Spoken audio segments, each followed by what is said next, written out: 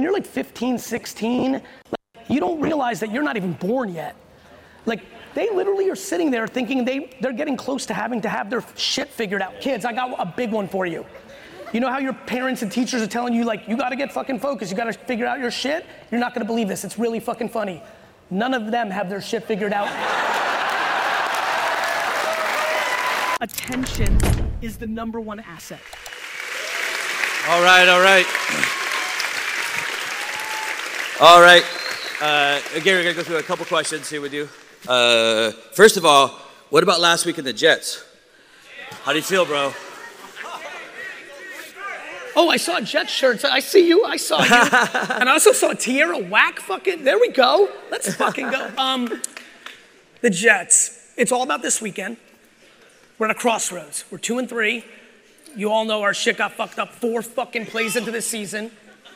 But we got the Eagles, who are ridiculously tough. I actually like the Eagles a lot because we both hate the fucking Giants. But I'm hoping for a miracle, because if we can win this week, it starts getting exciting. If not, it gets a little tricky. You start looking towards the draft. Tell me this, man. We're obviously at the Spire event, yep. But you just announced another one of your events, VeeCon. Yes. Coming up in LA. Yes. What's the passion of throwing these big events for VeeCon and stuff? You know, the NFT thing, for a lot of you that either were paying very close attention or weren't paying attention at all, when the NFT thing hit, obviously I believe in it so much, and I believe in the blockchain heavy. In the height of the height, August 2000, I started making a ton of content saying 99% of these things are going to zero, because I was starting to see everyone just went to the greed side, not the building and the patience and the IP side. But for me, VeeFriends, the characters you saw up there, it's my Pokemon meets Sesame Street. You know, I have a lot of passion for what I just talked about. I think a lot of you have been along this journey, you're starting to get more insight to what makes me tick. I know that me as a person has been able to amass an audience, but I know I'm not everyone's cup of tea. Watch this. How many people here, the first time they saw me, were like, fuck that dude, he's a douche. Make some noise. Yes! Dude, what the fuck? So, you know, luckily, for the people that raised their hand, you get lucky sometimes and people will give you, you get a couple more at-bats, they hear the right thing and you can make that jump.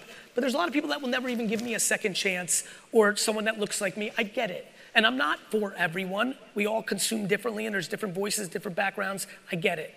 With VeeFriends, my Sesame Street meets Pokemon, if I can't teach you patience, well then I'm gonna make Patient Panda so fucking popular that they're gonna get to your kids.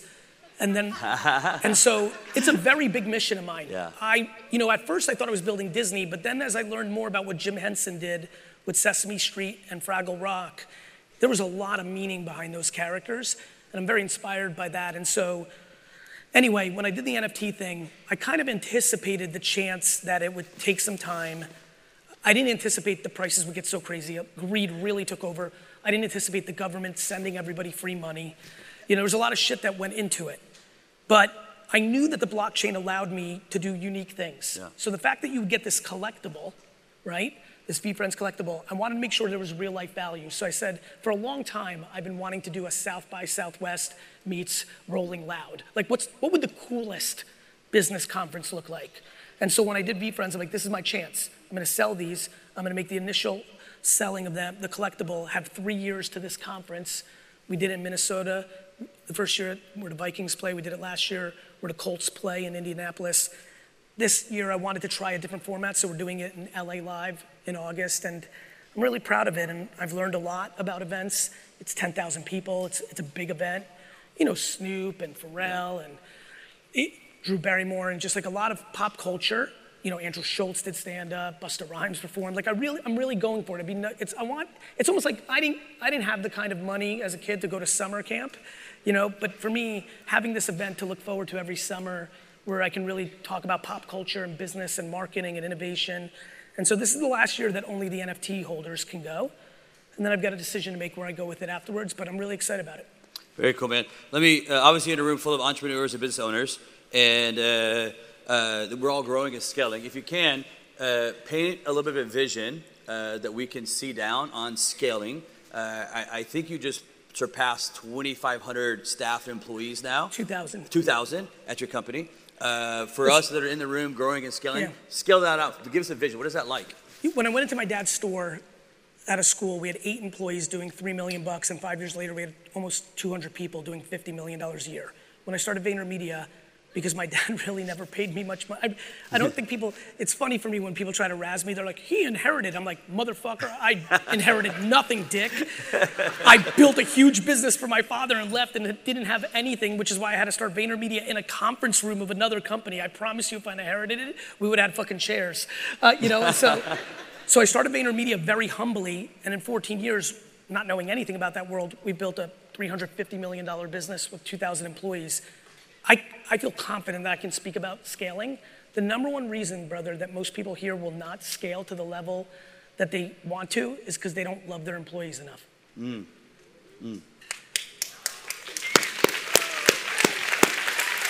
real answer to the quiz is realizing you work for people, not they're beholden to you because you write their check.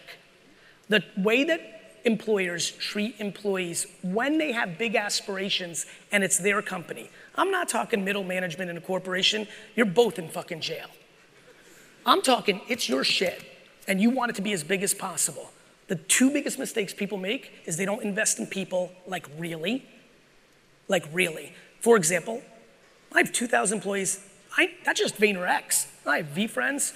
I have fucking Vayner Sports. I'm always still helping my dad because that's our relationship with Wine Library and Wine Text. I got the Gary Vee brand. I got a pickleball team. I got a ton of shit going on. And yet, if you looked at my calendar, I'll show you right now. Real talk. Watch this. Tomorrow, I promise you, shit. Forget that. Don't look at how many. It's what? It's what in these 15-minute meetings? It's with Paige Carlin, one-on-one. Destiny John, one-on-one, right? Charles, one-on-one. Yeah, one-on-one. 15 minutes. You just don't fucking care about them enough. Wow. And if you don't care about them first, how the fuck do you expect them to care about your shit? Wow. That's number one. Okay. Number 2, the biggest reason most of you will not get to where you want to get to, promise you, the biggest reason is because you have a business to buy dumb shit. Yeah.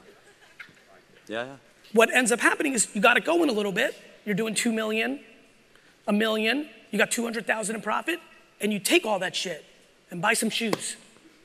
Instead of leaving it, hiring more people and doing 4 million the next year, you're using your business for your lifestyle instead of you building your business.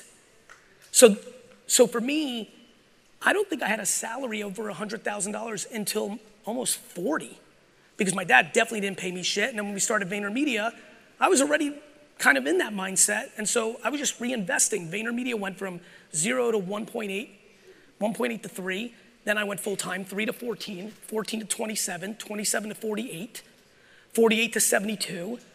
But the way I was able to do that was, along the way, I wasn't trying to buy another house or a fucking boat.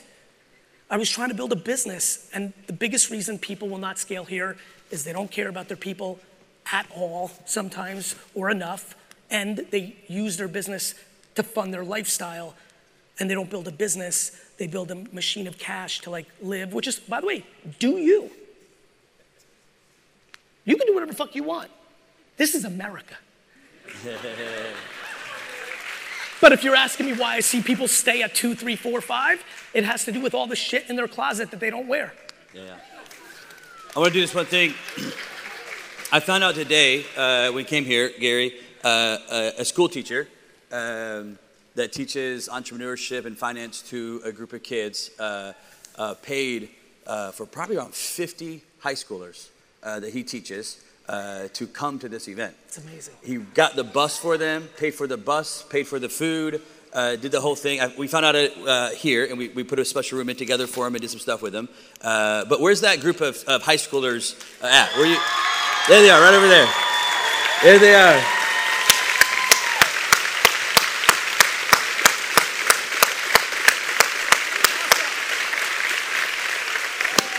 If obviously work with a lot of young people. Yo, kids, don't take the 8th place trophy. It's gonna fuck you up.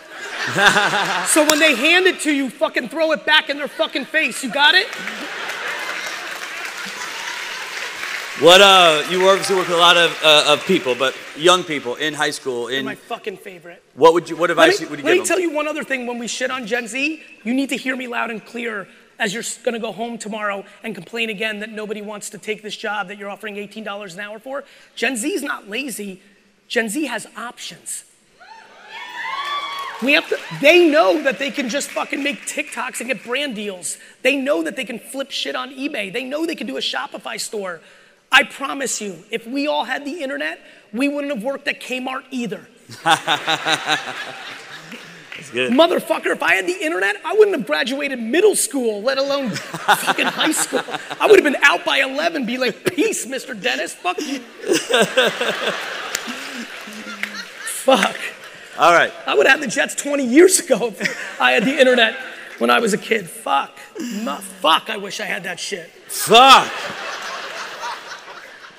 What piece of advice, if you gave one piece of advice around high school, what would you tell the high schoolers over there? There's so much, which is why I make so much content on TikTok. And we all remember, when you're like 15, 16, like you don't realize that you're not even born yet. Like they literally are sitting there thinking they're getting close to having to have their shit figured out. Kids, I got a big one for you. You know how your parents and teachers are telling you like, you gotta get fucking focused, you gotta figure out your shit? You're not gonna believe this, it's really fucking funny. None of them have their shit figured out. None.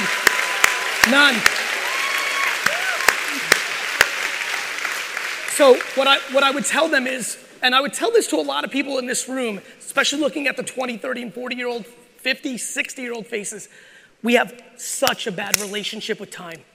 It's a big passion of mine. I know that people that follow me here know how much I pound this. With modern medicine, do you know that they're gonna live to 130? Yeah. Like real shit. Like, I don't know if anyone's paying attention to what's going on. It's crazy. Modern medicine is moving fast. We're figuring out a ton of shit. Like people, like literally if you're 12, 14, 15, 16, buck 10, buck 15, buck 20, buck 30, for real. And before you're like, nah, just do your homework. Look at what's been happening. 85, are you kidding me? If somebody lived to 60, in the 1970s, they were like, you fucking made it. So what I would tell them is, and I would tell a lot of you, and this goes back to like, this is gonna be a fun one, because I'll tell them and then I'm gonna you. For them, they need to be high risk. Yeah. They need to follow their actual dream, actually. They need to mitigate regret. You know what is really hurting for a lot of people in here? The shit they didn't do at 20 and 30 that they wanted to. Right? Because they thought they were supposed to, or their mommy made them do it, or society told us. I get it. Shit, when I was a kid, like entrepreneurship wasn't even a thing. At 14, 15, 16, everyone told me, besides my mom, that I was gonna be a loser because I got D's and F's. Kids, I got D's and F's. Like, you know, like we didn't have you know who Gary Vee is online? Besides trying to make my mom proud, he's the person I wish existed for me when I was 16. Yeah. Yeah. You understand? Yeah. Which is why I talk about the bullshit of Nike. Like I needed someone to look up to. There's too many people that say win at all costs, kill everybody, fuck you. I don't believe in that shit. I believe there's two ways to build the biggest building in town. One, just have the fucking talent to do it. Or two, like most people, tear down everybody else's building. Yep. And so I think about that and I wanna be that role model. I wanna be that person for 15-year-old me if they happen to sit there. But if you're a musician, if you wanna be a stay-at-home dad, if you wanna coach Little League, I don't know what you're about, but whatever it is, at this age, for the next 20 years, nothing but that. And then, if you didn't have the talent, if it didn't bounce your way, if you weren't good enough, if it just didn't click, then at the ripe age of 33, you can go get a regular job. Yeah. And for this crew, I wish they knew what 50 is in today's world. Yeah. When people are like, it's over. What's over? You're gonna be 30, 40 more, like what, you're just gonna dwell for 30 years? I wish people knew that the number one thing they should do right now, if they're not enjoying it, though I don't know if you heard, everyone's happy in here. Yeah, they're happy. But if you're one of those two people that didn't clap, if you're not pumped with what you do you understand how much time we spend on working? Add sleeping and then figure out how much work is your life. It's the majority of your life. If you don't like it, you're making a mistake. And I understand. Fuck you, Gary, that's dream shit. I got a mortgage, I get it. But I don't understand why people don't fight for their happiness. Yeah. And let me go into detail. Let me go into detail. In my way of seeing the world, if you can't quit your thing to go try to do another thing, you start looking at everything that costs you money. If you're actually miserable, real talk, like if you don't wake up on Monday and you're like, yeah, right? Like people that live for Friday evening, that's not life. If you're one of those people, the first thing you look at is, do you own a home? If you own a home and you're not happy, like really not happy, but you can't afford to jump, I think it's a debate to say, let me sell this home, let me take out the equity, give me a year, I'll have the humility, right? I'll go back to an apartment, I'll go to a smaller home, I'll rent a smaller home, but we don't do it because we're worried about judgment. Most of you will not do the thing you should do to get to happiness because you don't want to be embarrassed. And that fucks me up. It's like sports. Most of you are living your life. Can you imagine if every athlete reacted to every time they were booed? When you're an athlete, you don't even hear the fucking crowd. When people try to tell me or judge me on what I'm doing, I'm like, motherfucker, you're in the crowd eating popcorn. I'm fucking playing.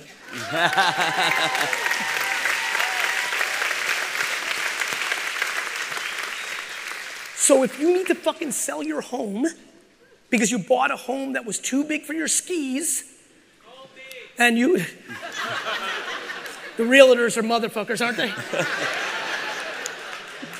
And you have a home that has, I don't know, 4 rooms that you never fucking use, and it's fucking you up because that mortgage is fucking you up, and your lease is a fucking Tesla, and you go on 3 vacations for the fucking photos on the gram to show people you're winning on the outside, and you're actually losing on the inside.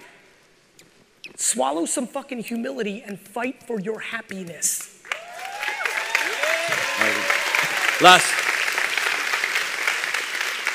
Gary, last question here for the day. Alex, if you got to come out.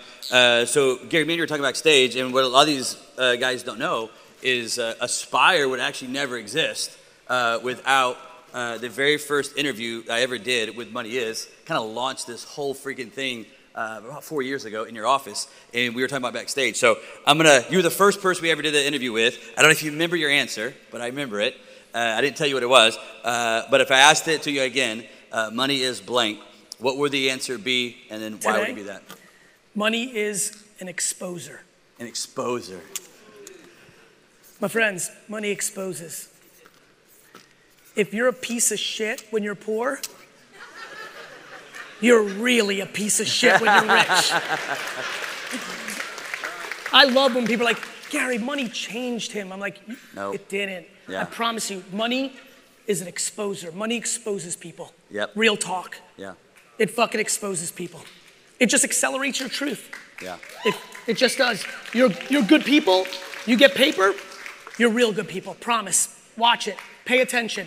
It's never, ever been any other way. Money is an exposer. Perspective is what we think money does. When you decide to not look here and you look here and you see completely different shit, you can possibly act different. Yeah. That is what people think money does for them. Putting in the work, having the humility. It took me time to get to understanding candor was a flaw. I used to blame them. I was doing this, right? I'm really good at this for almost everything. But when I wasn't strong enough to fire you because I liked you, because, I mean, back to what I said earlier, you come into my company, we're fucking family. Like, I think in sports terms, you're like on my team now, right? Like, we're gonna kill everybody. And I start getting feelings. I love my fucking teams. And so when someone sucked, instead of having the ability to say, hey, you're not good at this, and have the ability to build them up, I would just, because I didn't want it, and it would get worse and worse and worse. And then after 3 years of them sucking, and I would sloppily fire them out of, I mean, it was bad. In my 20s, it was out of control. At 28, I could like walk by somebody at the liquor store and be like, Johnny, you're the fucking best, see you on Monday. Like on a Saturday night, and then Monday be like, yo, can you come to my office real quick? Yo, by the way, you're fired. And Johnny's like, motherfucker, you said I was the best on Saturday. And I was like, fuck, I'm sorry. I'm like, here's more money, just get the fuck out of the company. You know, like it was sloppy. It was sloppy. Yeah.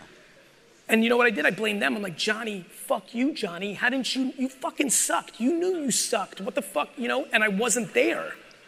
And I think we do that on a lot of things. Yeah. And so I think we need to be way more accountable. Like the second you realize the world is how you see it, even in times like this, if you want to look outside right now, you can find unlimited positivity. And the second you realize that anything that is bothering you is on you. It's on you.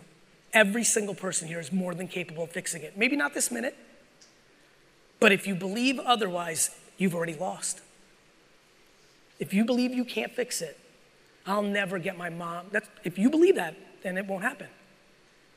And more importantly, back to before, this is, at VCon, I said a funny line with passion. I said, fuck your grandparents. I'm really excited about this. Yeah. Let's talk that out for a second. Yeah. So many people shit on their parents because that's what we do as humans. We blame our parents. Yeah, yeah. Like my mom, like you don't get it, Gary. I can't, especially the way I talk about my parents and my mom, you can imagine, right? Going through the airports on DM, Gary, you don't get it. I can never, because unlike you, my mom was poison. And I'm like, but then when you really go deep, as I have over the last 20 years on this, people are all mad at their parents, but they love grandma because when they went over there, she gave them pie. Meanwhile, your grandma is the one that made your mom the way she is. Yeah. And so we give Granny a pass. Yeah, yeah. But we shit on Dad like a motherfucker. Yeah, yeah. And then there's a funny game. Once you get to that place, then you realize, wait a minute, great grandma was a real bitch. And so my question is, you can sit here and continue to blame the president, right, your mom, or you can decide, I'm a grown-ass man, I'm a grown-ass girl, and instead of doing all these proxies to make makeup on my problem, let me go do work. Yeah. Let me do work. Because it's super easy to blame. It's easy. Yeah. You just do it. But people are not putting in the work. And what, again, so to me, money, it's that people swear that that's just shit that's gonna fix it. Well, if you got fucked up shit, that shit is not fixing it. It's gonna make you spend that shit on more fucked up shit and you're going down fucking town. I love it. I love Charlie Brown, motherfucker. Like, you know? All right, that's it, Gary. You guys give Gary a round of applause, man. Gary Vee. Thank you, San Diego. Thank you.